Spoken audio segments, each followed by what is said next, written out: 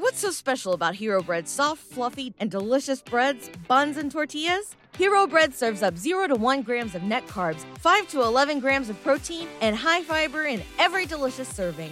Made with natural ingredients, Hero Bread supports gut health, promotes weight management, and helps maintain blood sugar. Hero also drops other limited edition ultra-low net carb goodies like rich flaky croissants and buttery brioche slider rolls. Head to hero.co to shop today. Everybody in your crew identifies as either Big Mac Burger, McNuggets, or McCrispy Sandwich. But you're the Filet-O-Fish Sandwich all day. That crispy fish, that savory tartar sauce, that melty cheese, that pillowy bun. Yeah, you get it. Every time. And if you love the Filet-O-Fish, right now you can catch 2 of the classics you love for just $6. Limited time only. Price and participation may vary. Cannot be combined with any other offer. Single item at regular price. Ba-da-ba-ba-ba. Welcome to this week's edition of the Baseball America College Podcast. I'm Teddy Cahill. It is April 22nd. We are continuing to roll through in the second half of the college baseball season, and we have a new top 25 over at baseballamerica.com. It is still topped by UCLA, and Stanford comes in at number 2. We have a few changes in the top 25 following another big weekend of college baseball, highlighted by Arkansas's sweep of Mississippi State and Texas Tech beating Baylor in a big Big 12 series. But we will get to all of that as the show continues here. First, though, I want to bring in Dave Serrano and Joe Healy joining me again on the Baseball America College Podcast. How's it going, guys? Great to be back, Teddy. Yeah, happy to be here, Teddy. Excited to get to it. Absolutely. So we can get right into it with the top 25 this week. Again, like I mentioned, UCLA remains number 1. Stanford still number 2. We have Georgia, Oregon State, and Vanderbilt rounding out your top 5, somewhat of a familiar top 5. Those teams have been at or around it pretty much the last month or so. And then Arkansas, like I mentioned, on the heels of a sweep of Mississippi State, climbs to number 6. The Hogs are leading the SEC West, and they are now up to their highest ranking in the top 25 this season at 6. Louisville, Santa Barbara, hanging tough at 7 and 8. Then Mississippi State at 9, and Texas A&M rounds out your top 10. We have 3 new teams this week. Tennessee comes in at 21, Oklahoma State at 22. They are your Big 12 leaders. And Indiana checks in at number 25. It is the Hoosiers' first appearance this season in the top 25. We are going to start, though, back in the SEC with Arkansas and Mississippi State. Now, Arkansas came into this weekend trailing Mississippi State in the standings. They leave Baum with first place, or in first place, and the Hogs really had a pretty impressive weekend in all phases of the game. Isaiah Campbell got it started on Thursday night with another excellent start, and Arkansas wins a pretty tight game, pretty well-pitched game. Ethan Small and Isaiah Campbell going at it in that one, and Arkansas comes away with a 5-3 win. And then their offense really got it going the next 2 days. They won 12-5 and then finished the sweep with a 10-2 victory on Saturday. They got good pitching throughout the weekend, bookended by Campbell and Connor Noland in the rotation. And obviously the bats really got going the last couple days, putting up 22 runs. Over the final 2 days, Casey Martin hit a grand slam. They really got some nice contributions from up and down the lineup. It's the lineup is showing a little more depth maybe than I realized that it would have coming into the year. And Dave Van Horn also told me it's a little deeper right now than he had realized it might be at the start of the year. So that is a very positive sign for Arkansas. And the Hogs, like I mentioned, into first place, just ahead of Texas A&M, which went 2-1 at South Carolina. That was just enough for Arkansas to edge ahead of the Aggies. They will play at the end of the season in a series that will have some serious implications on the title race, you would have to assume, given the way both of those two teams are playing right now. But when we look at this Arkansas team, like I mentioned, they are up to 6 in the top 25. They're 5th in the RPI. Right now, they're sitting at 30-10 overall, looking very much like they're in line for a top 8 seed again this year, and that would be big for them because they're 21-4 at Baum Stadium, just very difficult to beat there, as they always are, but especially this season again. What do you guys see as Arkansas's ceiling going forward this year? Well, I'll start out. I've never been down on Arkansas. I think in our early talks, I thought, they were a team that kind of was getting looked past because the fact, they were an out away from being last year's national champion. And they returned some good pieces. I think the key to where their success is coming from now, especially this past weekend, is they've kind of settled into their pitching. And, Isaiah Campbell has week in and week out gone out and done a good job, but it's been the rest of their weekend series pitching that hasn't performed consistently. I think they got a good start in the Saturday start at a freshman, Patrick Wicklander, and then, as you said, Connor Nolan threw fabulous on Sunday. And I think that consistency is helping them. But you had mentioned this in your roundup about them. It's Casey Martin for me that's allowing their lineup to have more depth. He started out the season a little slow.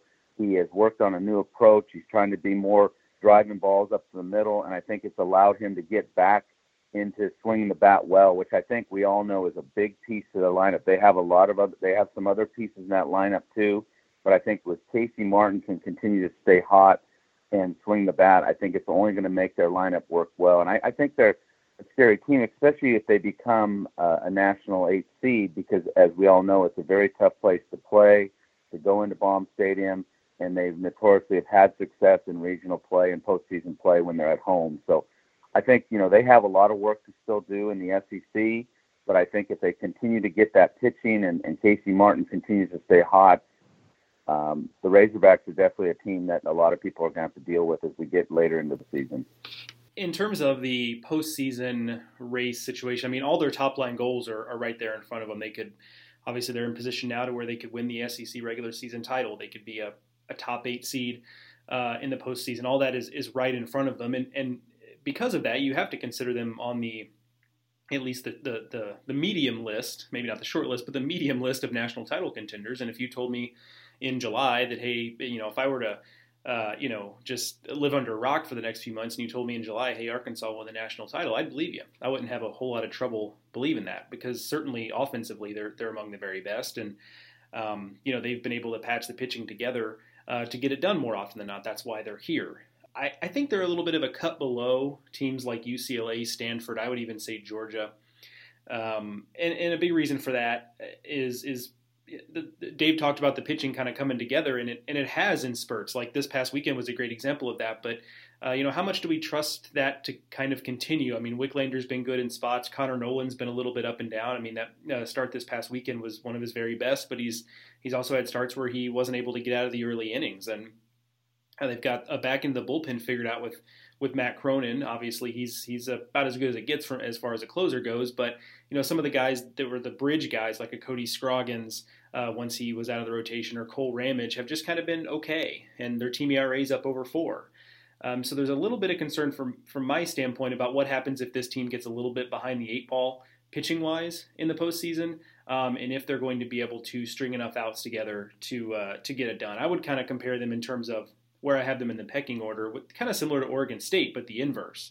Oregon State is, the pitching is even with Kevin Abel out, the pitching has really not been an issue. It's been offensively, and it's been Adley Rutschman and then kind of figuring it out game by game. And you just wonder how long they can kind of do that, because they keep getting it done, and you kind of wonder how it's happening. It's a similar thing with Arkansas pitching. They just find the outs week after week, but when you get into the postseason where every team you're playing is good, and you're getting everyone's best shot, I just wonder if they're going to have enough to quite get it done at the national title level. Can they win the SEC? Yes. Can they be a top 8? Yes. Can they get to Omaha? Sure. But I just think there's a few teams ahead of them that I would put on that list of national title contenders at this point. I think that's a good point about their pitching staff. Right now, Isaiah Campbell is lights out, and that is huge. And then behind them, they're throwing 2 freshmen in Wicklander and Nolan. And I think that, Nolan maybe found something this week it was just a week ago that he was seen getting 2 outs and getting shelled at Vanderbilt and getting pulled in the first inning because he didn't cover first base after about 15 pitches. So, there are ups and downs with that, and I think Connor Noland at his best is certainly capable, but there are also going to be freshman moments, and then there's just the matter of how do they look later in the year when they have more innings on them than they've ever really had before, and so those are open questions. I think that they know at Arkansas that they need to find a little more depth. Scroggins right now is banged up. They got to get him healthy. They've got to get Ramage going. Cole Ramage has not been as good as they'd hope him to be, and he's one of the key setup pieces. And Jacob Kostychak was out for a few weeks. He's back now, but it wasn't quite as good of a look this weekend. He needs to shake some of that rust off, and if they can get Scroggins back, Kostychak and Ramage going, that really helps everything, because at that point, if Wicklander or Nolan slips up a little bit, they have options behind them. But right now, they need to find some more depth. Dave Van Horn knows they need to find some more depth, and they need to find it a little bit. They need to find it in a hurry. They have a 5-game week this week, and so they're maybe they can find something this week with Northwestern State in town for a couple games. But right now the top line pieces are really good. And like Dave mentioned, Casey Martin rolling right now is a huge bit for that offense. He'd been slumping for a while after a pretty nice start to the season, but he put together a big weekend. And when Martin's going there, to the tune of 11 for 23, like he was this weekend, that helps the lineup, which at the top end is pretty good. If you have Martin going in the 2-hole. And then you still have guys like Dom Fletcher and Heston Kjerstad and Matt Goodhart. That starts to look really dangerous. And then in the bottom third of the lineup, Arkansas got some nice contributions this weekend from guys like Jacob Nesbitt and Casey Opitz. So it's there.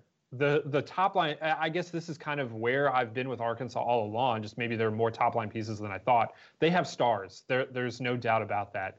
The depth is a bit of a question. I think now, though, I've seen enough pieces around the biggest stars that I feel good about where Arkansas is. And then you look at what they've accomplished to this date and what their resume looks like, and the fact that they're in all likelihood lining themselves up to be a top 8 seed. And I feel good about this team getting to Omaha. Then what happens once you get there? Obviously that'll be difficult, but I think right now they've positioned themselves very well for a return, and then we'll see what happens once you get into those series. But right now, coming off of a loud weekend against Mississippi State, Arkansas looking very good. Meanwhile, Mississippi State not looking as good right now. They got beat pretty soundly the last 2 days, like we mentioned. And after Ethan Small, they have some questions on the pitching staff right now. JT Ginn has not been the same for the last few weeks. And ultimately, Mississippi State's offense wasn't able to overcome Arkansas's offense. They weren't able to outslug them. This is the start of a really tough month for Mississippi State. The next 3 weeks are home against Georgia, at A&M, and then at Ole Miss. Is there any cause for concern right now, and what do they need to do to get out of this rut, or to make sure this weekend doesn't carry over into that very tough stretch of games still to come? Oh, I think there's definitely a cause of concern, Teddy, just based off of how they've played as late, especially this weekend.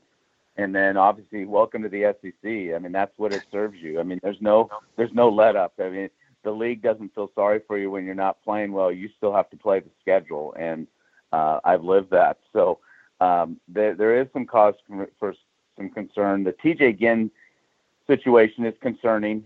He has not pitched well of late, and I think that was the guy they were really leaning on after Ethan Small, who has been pretty good, and he was pretty good in that game against Arkansas. It just kind of got away from them a little bit.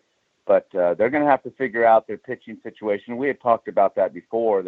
Their third starter has always been in question throughout this year. Their bats have slowed down a little bit. So I think there is some cause for concern in Starkville right now, especially with what they have in front of them, and they're going to have to get the ship righted immediately, or they're going to fall farther down in the standings. So I'm going to do one of those things, how they say when you're, when you're having a difficult conversation with someone, to sometimes you give them the compliment, criticism, compliment sandwich. Like that's kind of what I'm going to go with here. So strangely, they've got Georgia coming up this weekend, which looks real bad as a matchup, considering how good Georgia is. But I think strangely, it's not a terrible matchup for Mississippi State, just because Georgia's offense is not, relative to some of the other teams in the SEC, such as Arkansas, Georgia's offense is not going to be one that's going to wear you out as much. Now they've got pieces. I'm not suggesting they don't, but it's not Arkansas's offense in terms, or even Mississippi State's own offense in terms of the depth they have there. So I think it might be a decent series for Mississippi State to kind of right the ship, at least on the pitching side of things. Now, are they going to pitch well enough to win the series? I don't know. That remains to be seen. But it's kind of strangely a decent matchup considering how good Georgia is overall, for Mississippi State to get right a little bit there. But there is concerns. This is my criticism here, and this is the meat of the sandwich right here. The bullpen in particular has started to slip a little bit, and I think that has a lot to do with, Small and Ginn were just so consistent the first 6-7 weeks of the season. And so the bullpen was really kind of condensed to the point where you had everyone was in their little niche role, and they were, had a specific, number of outs they were looking for this guy to get, or, they were using, Cole Gordon strictly for ninth innings, and, Tristan Barlow would come in and get a specific lefty out or what have you. And because they've been stretched a little thinner, they haven't really been able to do that as much. There hasn't been as much of a schedule in the bullpen.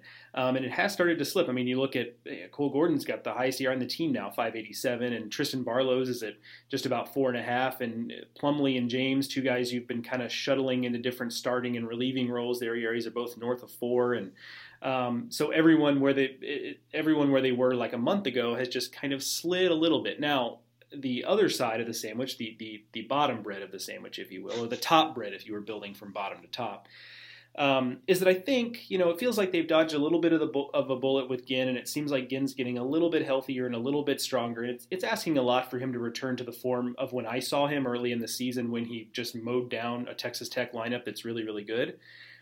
That's asking a whole lot. But if he continues to get stronger and get a little bit better as the season goes on and gets his feet back under him, I think some of those issues with the bullpen are just going to kind of work themselves out a little bit, because you are going to be able to return to being more on schedule from a bullpen standpoint. So I think there is an opportunity for them to right the ship here. I don't think this is any sort of crisis situation, but it is a little bit worrisome that the pitching is just not where we saw it early on, which early on made this look like one of the most well-balanced teams in college baseball. And the offense is still great, full stop. Offense is great, but the pitching just hasn't quite been there. But I think there's the opportunity for it to improve. Yeah, I also think that, there is this other factor that they have 4 games against Ole Miss in the next few weeks, and most teams that would be a very difficult task, especially with 3 of them being in Oxford. But for the last 3 years, Jake Mangum just doesn't lose to Ole Miss, and it's hard for me to look at that in any other context right now. And Ole Miss is also sliding just slightly themselves, and then Mississippi State closes at home against South Carolina. So I think the next couple weeks are going to be tough, really, really tough. Georgia is no joke, but like Joe's saying, it's not the worst matchup for the Bulldogs, from the Mississippi State Bulldogs specifically. And then at A&M, I still am not entirely sure what to make of A&M as a team. They have some very significant flaws of their own, but that's going to be a tough series. They're in College Station, but the way this sets up for Mississippi State, I feel like they can right the ship. This is a team that has been through a ton. All of the upperclassmen or any of the non-freshmen on this team have been through way worse than this. So I think getting swept at Arkansas is not going to faze them too much. They're going to be ready to go this weekend against Georgia. They're going to be back at home at Dudy Noble, where they play very well. And it's a big weekend for them. There's no way around that. But especially if you're talking about being a top 8 seed, they need to really play well these next 3 weeks. But I think in the long run, I still feel pretty good about this team. I think they can fix some of their bullpen issues, although ultimately this is a thinner staff. They just need to out-hit their opponents. But this weekend, they did not do that. And if they don't do that, Mississippi State can get themselves into some trouble. And so that's something to watch as they go down the stretch, particularly into this as they continue this very brutal month that they're part of the SEC schedule that they're in. Now, in the Big 12, Joe, you mentioned Texas Tech and how Mississippi State beat them earlier in the season. Well, Texas Tech starting to right their own ship a little bit here this last week against Baylor. Baylor came into the weekend leading the Big 12. They had the difficult task of going to Lubbock. They won on Thursday night in a very tight back-and-forth game. Then they lost on Friday night in a similar, very tight back-and-forth game that Texas Tech walked off. And then Texas Tech really took it to the Bears on Saturday. Run rule shortened game, 13-3 in 7 innings, and the Red Raiders pick up a big series win. We talked last week about how Texas Tech was going to get to play a lot at home over the final month of the season, and they immediately took advantage of that, scoring a nice series win against Baylor. Joe, who does that series result mean more to? Does it mean more to Texas Tech that they won, or to Baylor that they lost? I think Texas Tech. It hurts Baylor. It's not, nobody wants to lose a series clearly, but I think with Baylor, hosting for them was always going to be a tough trick to pull off, just because so much of their hosting candidacy, because the RPI is just not quite there, and you knew that they were going to take some lumps in the Big 12, because that's first of all always the nature of the Big 12. It's just competitive from top to bottom, but this year in particular, where things are really condensed. So you knew they weren't going to be perfect down the stretch, and their RPI already wasn't in great position. So you knew that a large part of their candidacy to host was going to be winning the league. And just because the league is competitive as it is, that always seemed like they might have been the slight favorite perhaps, but they weren't an overwhelming favorite to do so when they were even leading the league. So I think for Tech it was important because they were, kind of hugging perilously close to that 500 mark in league play, and they do get a lot of home games down the stretch, which is helpful. But also they had some of the teams that you would expect them to handle in their rearview mirror. So they get home games, but they're, some of them are difficult home games. So if Tech is going to host, which they are now in much better position to do, having won that series, they're in at 15 in the RPI, they're 9-9 against RPI top 50. They're now back over 500 fully in Big 12 play at 8-7. If Tech was going to host, it felt like they kind of needed to get moving in that direction, because I think it's one of those deals where I think we all believe in the talent there, and we think this is a host quality team when they're playing well, but the metrics needed to catch up a little bit, and the records needed to catch up a little bit, and this kind of helped them get there. Just as an on-field note on that, they really were able to make Baylor look like a team that was thin pitching-wise, and we know they kind of are, because the Cody Bradford injury, chief among the reasons. Baylor had done a pretty good job. They've inserted some Paul Dickens as a guy in the rotation who's done a good job for them, kind of being pushed into duty like that. They've been able to kind of deal with it and play pretty well, and that was kind of a big story 2 or 3 weeks ago, like, hey, look at Baylor despite all these injuries. But last weekend was really a time where, especially when you got to that finale and Texas Tech run ruled Baylor, where you looked up and said, oh wow, I think Texas Tech really did get to Baylor's depth a little bit, and I think that was a big difference there. They made the Bears look like a team that was just a little bit short on the mound. Yeah, I mean, when you look at what Texas Tech did, that was kind of what you would expect them to do. And their offense really, really impressive over the weekend. They're still searching for it a little bit on the mound themselves, but it was a good weekend overall for the Red Raiders, and they're looking to string a few more of those together as they look to build out that hosting resume. And they're still in the Big 12 race. The Big 12 remains a jumbled mess, but right now Oklahoma State, by virtue of that Baylor series loss and Oklahoma State's sweep of Texas, moves into first place. Dave, you liked the Cowboys a lot early in the season, or coming into the year. You liked this team's potential, and right now they're flying pretty high.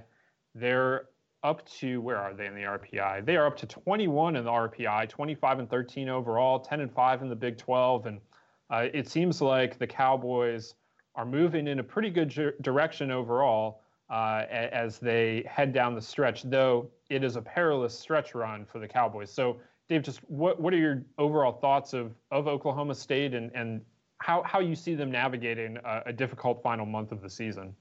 First off, yes, I did like them coming into the season, and part of that because I knew they were getting a lot of guys, a lot of pieces back that were injured last year. Then also add to the fact that I have a lot of respect for Josh Holliday and Rob Walton. I think that duo together have, over the years together, have found a way to piece together teams that have been successful towards this time of the year. It's been a weird season for them, though. You know, they started out the season not real well. I was kind of questioning my own judgment on them, and they've kind of been in and out of our top 25. But then when you look towards the tail end of April, they're number one in the Big 12 right now. As you said, Teddy, they do have a gauntlet ahead of them. They've got weekend series at Texas Tech, at Oregon State, at a conference, and then at home against Oklahoma and Baylor. So I think we're going to find out a lot about them over the next 4 weeks. But I don't know, again, that up and down kind of season, and not just for the Cowboys, but for many teams around the country, they righted the ship this weekend against Texas, but then Texas looks like a team right now possibly that's spiraling in the wrong way, the wrong direction, that's going to have to turn their ship around in a hurry. But this is an Oklahoma State team that just had a huge blowout victory in a Friday game at Kansas and loses the next 2 games just the weekend before. So it's kind of hard to figure out, but I think they're starting to piece together enough pitching. Their offense is putting up big numbers, like I would expect an Oklahoma State team to do. But I think they're going to have to continue to keep doing this because, as you said, as we both have said, the next 4 weeks are going to determine their fate a lot. And going back to all our comments, talking about Arkansas, talking about Mississippi State, and now talk about Oklahoma State, the one thing, guys, in my experience over the years, come to postseason, you hear me talk a lot about pitching staffs. And, Joe, you brought up a good point about the matchup of Georgia and Mississippi State, and I agree with you on that. When it gets to this time of the year, even these very good pitching staffs, the pitchers are starting to get a little tired. They've logged a lot of innings. They're starting to get tired. And over my experience of my career, it's the teams that have had that consistent offense when you get to this time of the season, the tournament time, the postseason.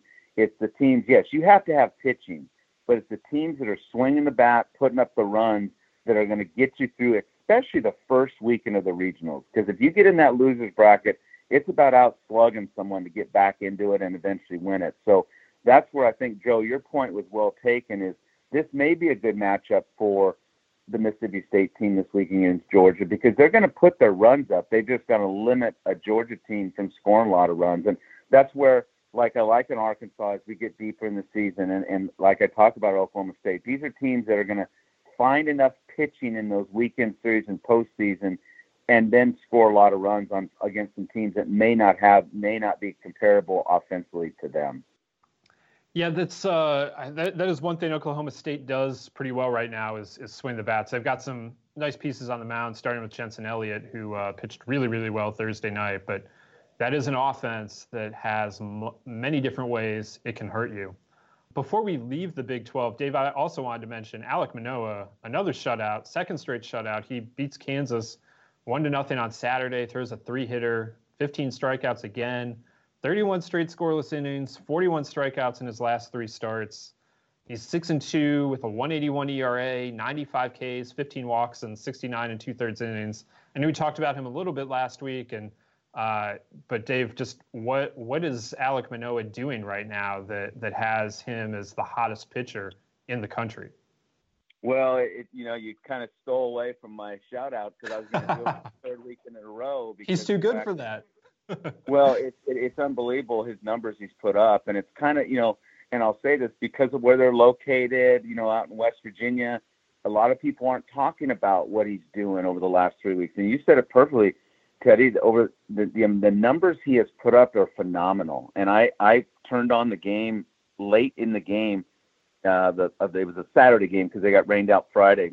Kansas got 2nd and 3rd in the 9th inning with no outs, and he goes punch out, ground out to short where the guy can score, and then ground out to first to end the inning, and then Marcus Inman hits the walk-off home run to win. Just unbelievable for what he's doing. And I did a story on him, and I got to talk with him last week, and in my interview with him, it was amazing the calm that he had about himself. And what he credits it to is he compared to when I was with him in his sophomore year. He said, "Coach, I had all these high expectations. I was supposed to be the guy. And I pitched to results every game."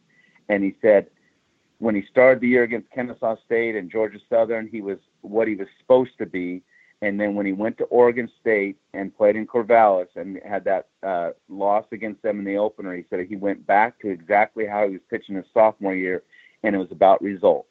He was pitching against the defending national champion. He thought he had to be more than he was supposed to be. He was throwing changeups and sliders to the first hitter of the game. He gave Oregon State's offense way too much credit, he thought, and that was no disrespect to them.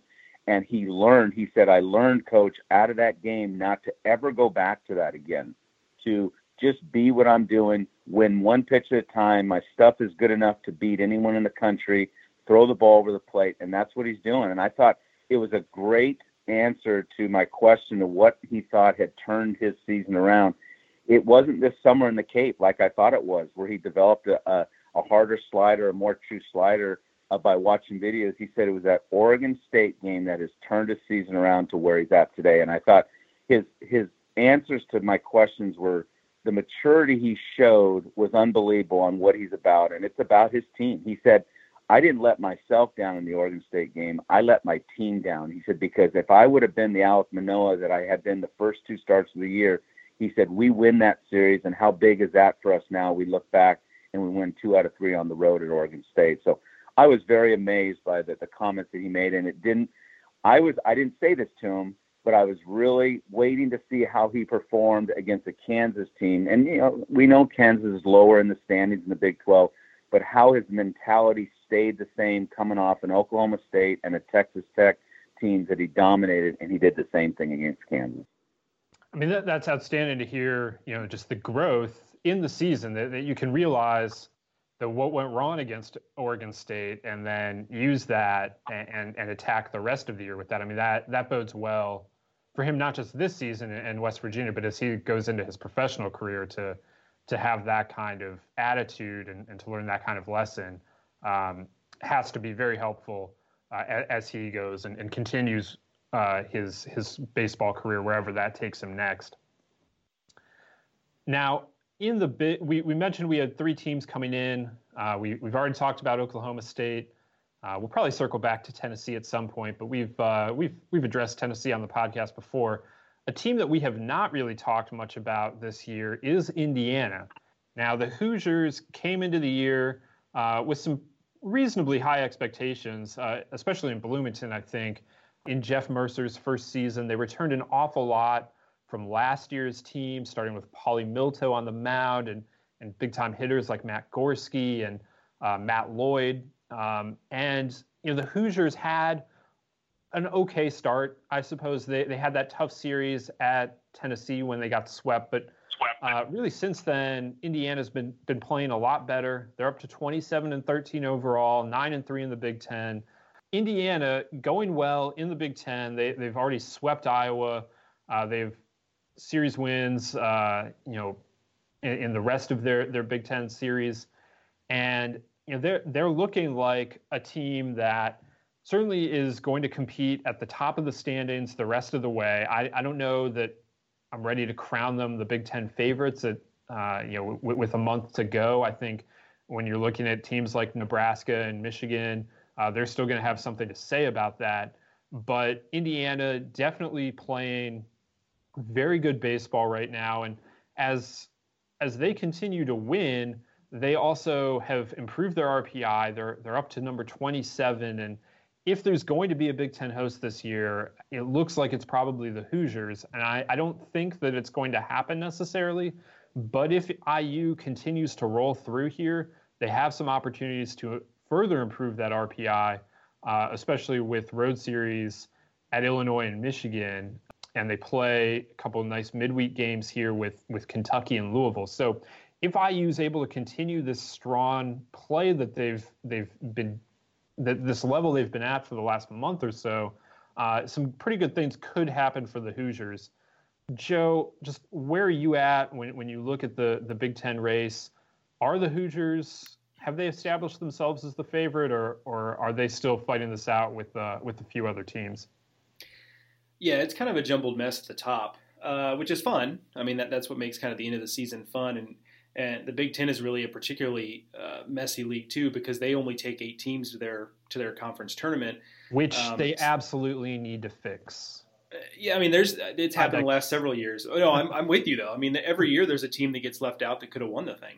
They need to get to 10 teams. They don't need to get to 12. They need to get 10 teams. And I understand that would change the format, that they play a nice, crisp, double elimination, 8-team tournament there in Omaha. That needs to stop. The teams are no longer hurting themselves RPI-wise by taking a 10th team. Although this year I say that, and right now the 10th team would be, you'd have multiple RPIs over 100 in the tournament at that point. But there are too many times the cut line at 8 just leaves the 9th team out, and the 9th team is just as good, especially with the unbalanced Big Ten schedule, which, Joe, I know you want to get into a little bit as well. But I'm now just going back to one of my favorite Big Ten talking points, which is the tournament and it not being big enough. Also, while we're at it, add some divisions, Big Ten, get Wisconsin to add baseball. I'm done. Okay, go back to it, Joe. That was good. No, that was good stuff.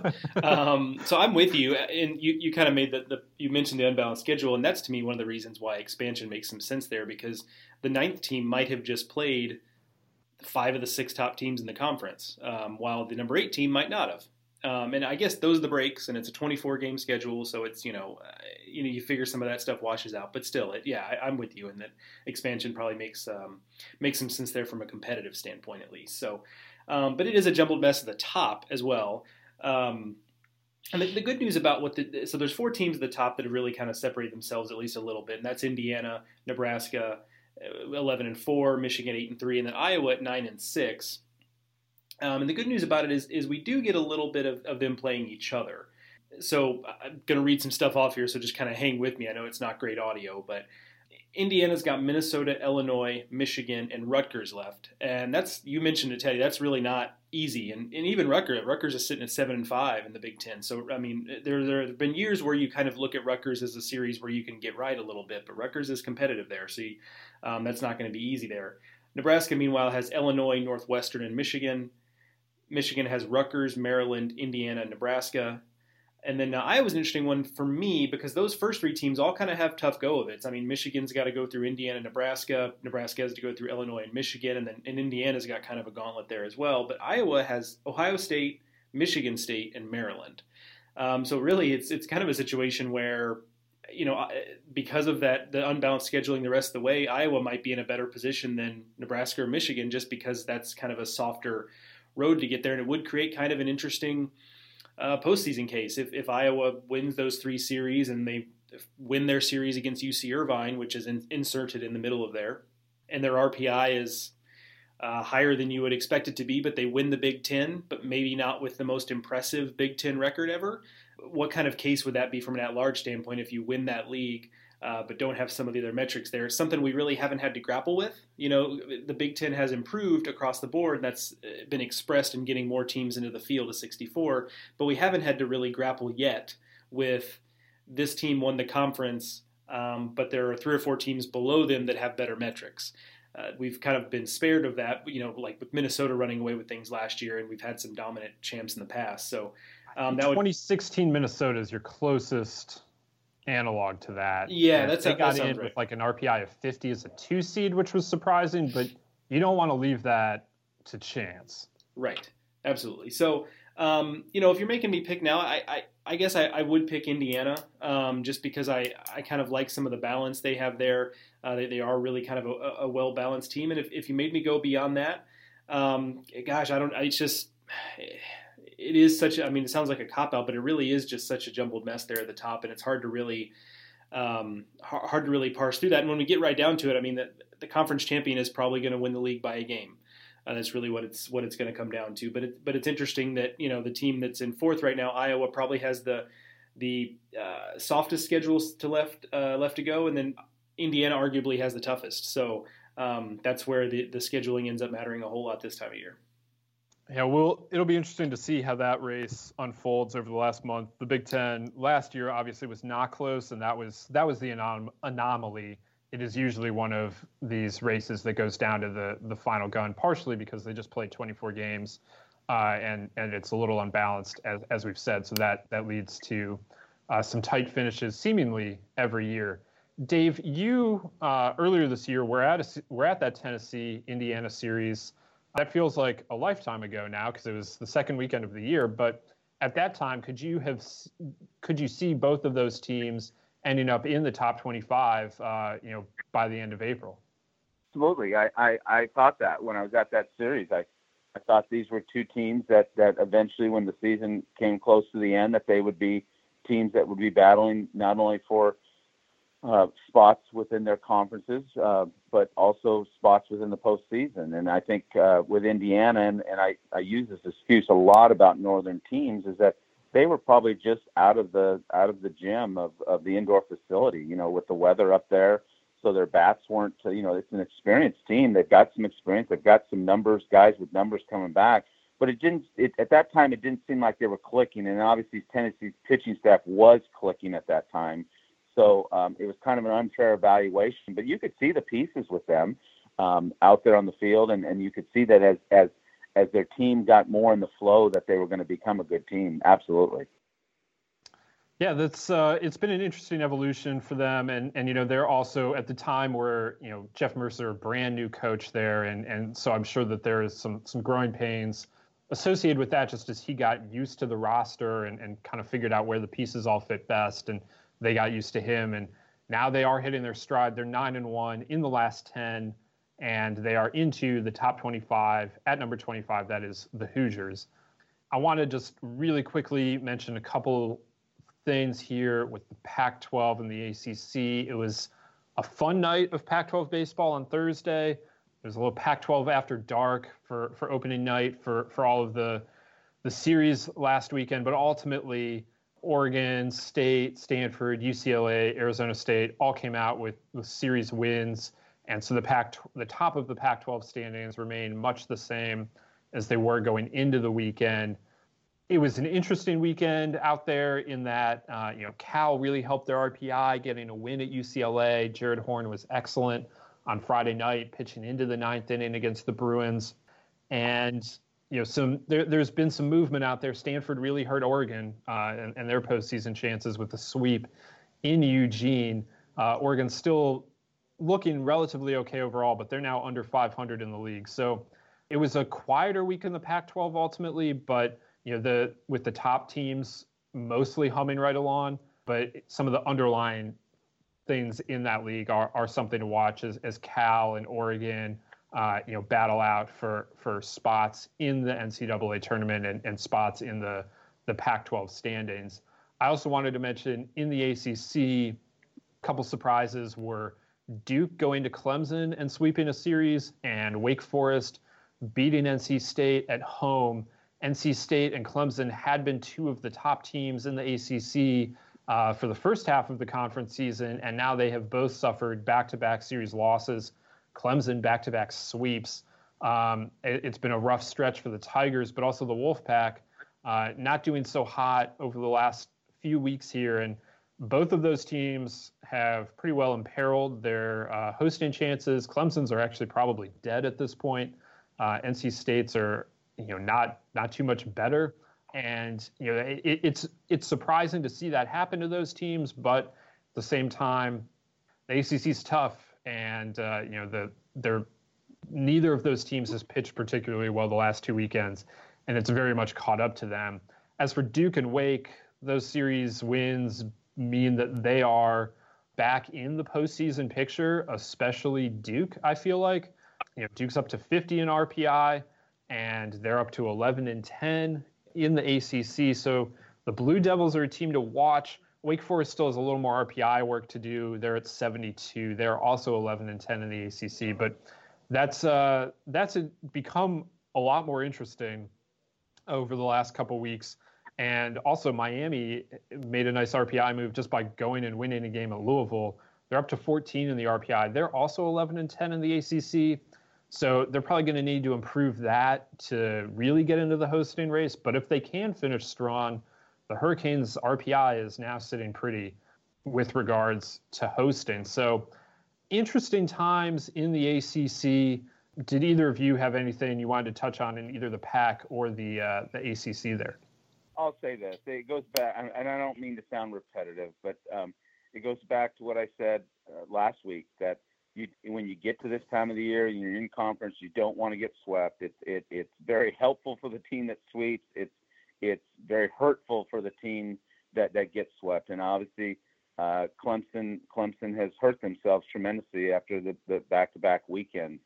And it goes to show a little bit where as we talked about at the start of the year, about it's not how you start, it's how you finish. And a lot of times that national champion is determined by what programs are starting to play good baseball now, will continue it through May and into June and deep into June. And I think we're starting to see some teams line up. Some teams are a little confusing because it's up and down weekends, but we're starting to see some teams around the whole country, not just alone in the ACC, that are starting to line up. And I think we're starting to see some separation. A lot of people forget now, NC State, that unbelievable start is almost forgotten now because of their latest streak. And it's hurtful for them because this is not the time of year. You'd rather start out slow than kind of like Oklahoma State did and finish strong than start out great and then finish slow, because you remember what's happening in the most present. And right now, some of those teams in the ACC are going the wrong way, whereas a Duke and a Wake Forest are trending in the right direction. So I'll get a little bit philosophical with it, and that's, I thought about this before, and I think because now there are midweek games, so it's a little bit different, but I think because college baseball is set up more similarly to college football than college basketball. So college basketball has games on Saturdays, sometimes Sunday, but then you have a game on usually Tuesday or Wednesday, and then you're back again on Saturday.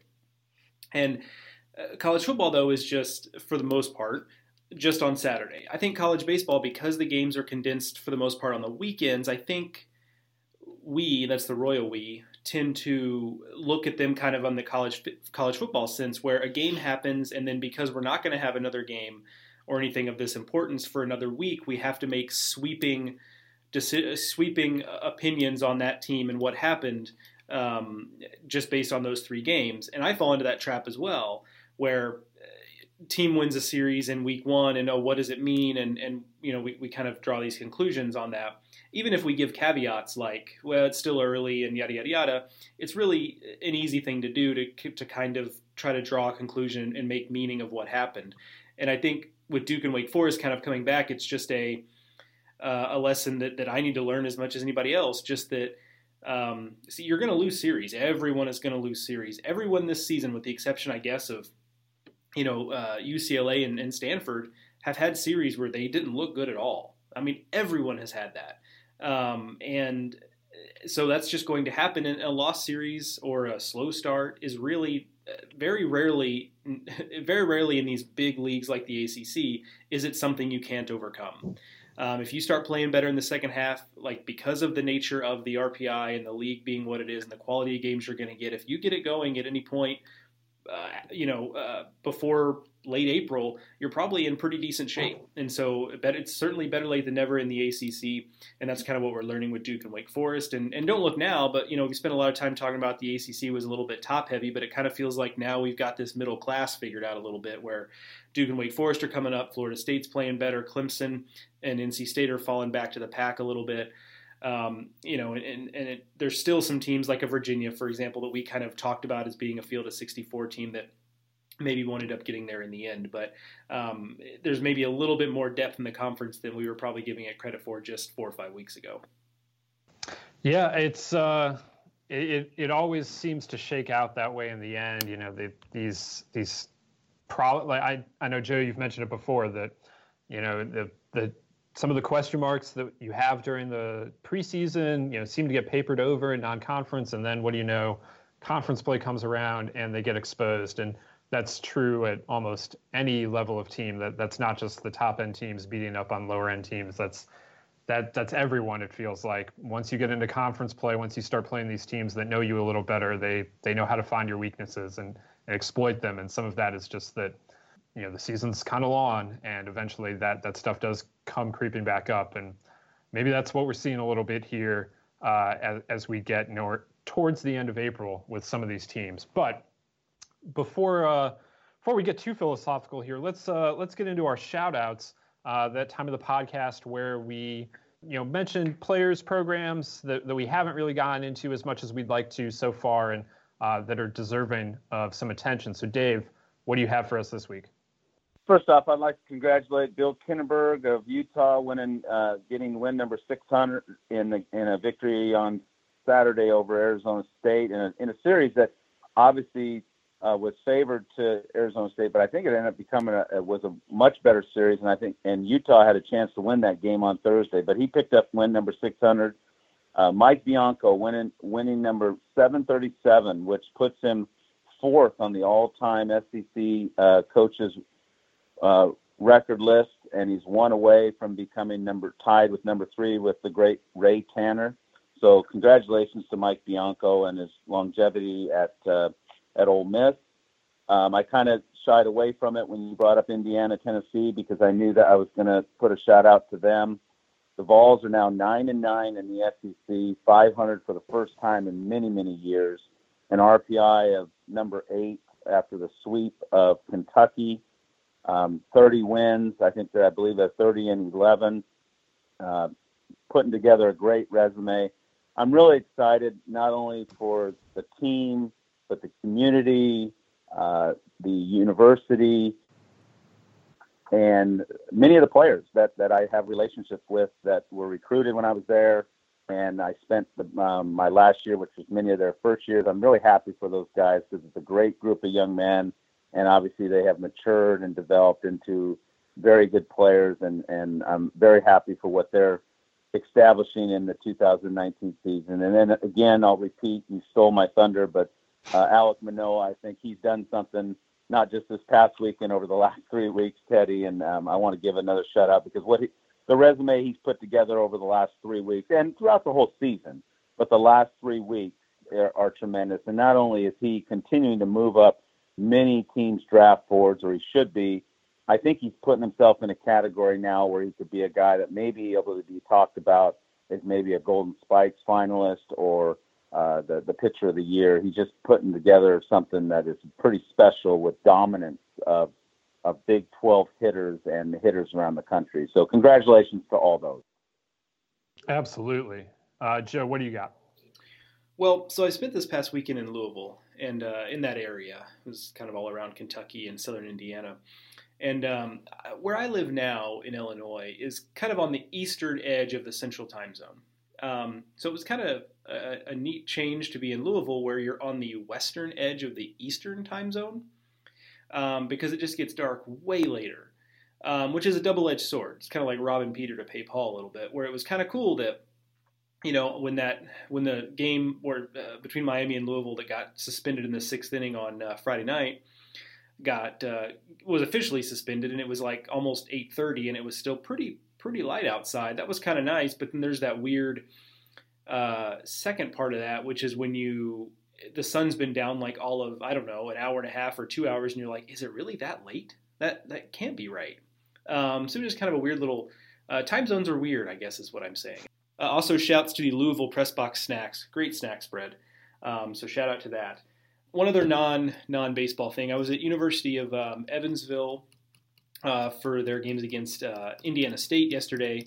Really enjoyed it. It was a beautiful afternoon. Really enjoyed my time in Evansville. Fascinating school, University of Evansville, just as an institution. First of all, really tucked into the neighborhood they're in, to where if the buildings weren't labeled University of Evansville, you might not know it was a university. Part of that is because the school's not that big, as I found out. 2,600 students at University of Evansville. Baseball stuff. Jake Sanford, Western Kentucky. We talked about him. He's the kid from Nova Scotia who I mentioned when Western Kentucky was really hot earlier in the season. As a team, they have cooled off a little bit. Still playing pretty well, but they've cooled off. But Jake Sanford has not. And he has a chance to be the first ever Triple Crown winner in Conference USA history, which sounded surprising to me, but then you kind of realized, well, Conference USA has only been around since 1996, and it's kind of had like a shifting membership. So some players you might have thought would have done it. You have to think, well, was that team in Conference USA at the time? So on and so forth. But right now he is hitting .408 with 18 home runs and 55 RBI. He hit 2 of those home runs while I was there on Saturday. So it was very nice of him to do that while I was there so I could see with my own eyes. And boy, that power is real. That is a big, strong kid. One of them, I just lost the ball. Like I couldn't follow the path of the ball. I mean, it was kind of a gray day, so that's part of it. But so he's currently leading in all 3 of those categories, and none of them are really all that close right now. He's 27 points up on average. He's got 7 more home runs than the next highest total, and he's up in RBI by 6.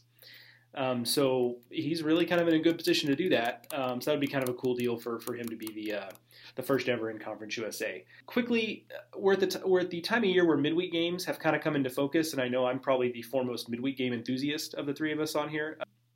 But I enjoy midweek games all year long, but now you're really at a point where they start to take all the games are equally important. It's something I've talked about, but now we kind of know what the ramifications are. So just a few real quick. Georgia Tech and Georgia this week at SunTrust Park. If Georgia Tech wants to continue to build a host resume, I think this is a big one for them. Nebraska at Creighton. That's always a game that draws a lot of fans. It's kind of a fun atmosphere. But beyond that, Creighton, and I tweeted this, kind of like a stealth host candidate. I don't think it's going to happen.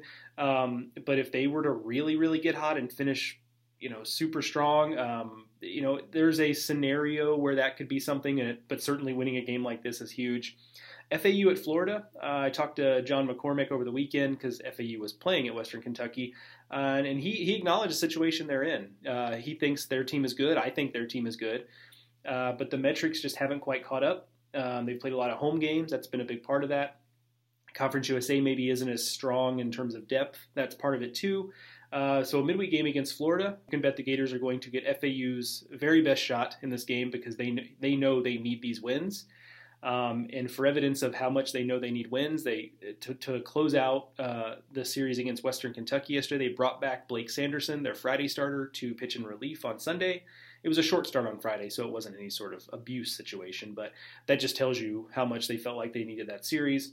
So they know they need it. UC Irvine taking on Southern Cal. Southern Cal might not strike you as a major win, but we talked about this a couple weeks ago that UC Irvine doesn't have a lot left on their schedule in front of them. So any games you can get against top 100-ish RPI teams when you're in their position is big. And then UT Arlington playing at A&M. Don't look now, but UT Arlington has kind of elbowed its way into the at-large discussion. And winning a midweek game against A&M would be a huge step in that direction for the Mavericks.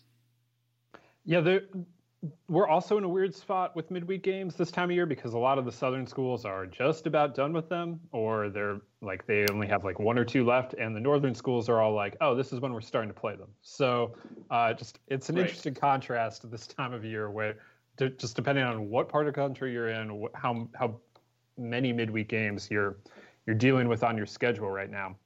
I want to mention, first of all, I just saw this while we've been recording the podcast. Whoever at Ole Miss is in charge of their, I assume, marketing on social media, they're having, like many schools do, they're having their annual awards coming up, I guess, tonight. And in promotion of that, they've created some movie posters with some famous movie posters that remixed with Ole Miss, and we have Step Brothers with Mike Bianco and Carl Lafferty as the 2 Step Brothers, and that picture is phenomenal. So thank you for Carl Lafferty with an afro as John C. Reilly. I want to mention Kansas State. On consecutive weekends now, Kansas State has won series against Texas and TCU. It's the first time since 2009 that K-State has won back-to-back series against ranked teams. And K-State has surged in the RPI as a result. They still have a lot of work to do to make the postseason, starting with getting their record, which is 19-22, above 500 overall. But regardless of whether or not they're able to really continue this surge or not, this has been, they're showing impressive fight, I guess, under first-year coach Pete Hughes, and to continue to be building on this momentum throughout the second half would I think be significant for the Wildcats, both this season and as that program moves forward under Pete Hughes. Also, Maine on Friday played one of the wilder games that we'll see, certainly the wildest games of the weekend. Nick Silva, Maine's senior right-hander, this is a 7-inning game. Nick Silva threw a no-hitter, but it wasn't a win until Ryan Terrain, who is a freshman, hit a walk-off pinch hit grand slam to give Maine a 4-1 win over UMass. Terrain had 1 RBI to his name before that, but he got the call to pinch hit, and he delivers his first career home run in absolutely unforgettable fashion. Then I also want to mention J.J. Bleday, Vanderbilt's right fielder, who last week hit 5 home runs.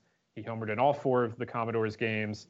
That home run binge, which really dates back to last month, has seen him get into a tie for the national lead. He's up to 20 overall, tied with Tulane's Cody Hosey. So those 2 guys duking it out in what has become a very exciting national home run race. Arizona State's Hunter Bishop still up in that mix as well. So that's something to watch going forward. Bleday also really lifting his draft stock over the last several weeks here as he continues to hit and show more power than he has really to this point in his career. It's a little bit of a Trevor Larnach type season from Bleday, which listeners of the Baseball America podcast may remember. Somebody on this podcast, it was me, mentioned way back in the fall that comparison. So that brings us to the end of this week's. Wrapping up this week's games. Looking ahead, Joe gave you a rundown of some exciting midweek games this weekend. Features Georgia and Mississippi State, like I mentioned. Creighton and Xavier in an intriguing Big East showdown. And we've got Oklahoma State going to Texas Tech, another big series in the Big 12. We will be back here next week to talk about all of that and more. So you remember to subscribe to the Baseball America podcast on your favorite app, and then it'll pop right up into your feed for you. And while you're there, if you have time and the inclination, please give us a rating and a review, or one or the other. They help other people to find the podcast, and it helps us to know what you guys think of the podcast. So if you have time, just hit that 5-star button. We would greatly appreciate it. You can follow us on Twitter. I am at Ted Cahill. Dave is at Dave Serrano 11, and Joe is at Joe_on_sports. We will be back here next week, as I mentioned, with the next edition of the Baseball America College Podcast. Until then, remember to check everything out over at baseballamerica.com. Get all of your college baseball fix throughout the week. There will be a new projected field of 64 on Wednesday. I know everyone is very excited about that this time of year. And there will be plenty of other great stories to keep you busy until we are back on the podcast. Thank you for listening, and we'll see you next week. After the end of a good fight, you deserve an ice-cold reward. Modelo is the mark of a fighter. You've earned this rich golden lager with a crisp, refreshing taste. Because you know, the bigger the fight, the better the reward. You put in the hours, the energy, the tough labor. You are a fighter, and Modelo is your reward. Modelo, the mark of a fighter. Drink responsibly. Beer imported by Crown Imports, Chicago, Illinois. What's so special about Hero Bread's soft, fluffy, and delicious breads, buns, and tortillas? These ultra-low net-carb baked goods contain 0 sugar, fewer calories, and more protein than the leading brands, and are high in fiber to support gut health. Shop now at Hero.co.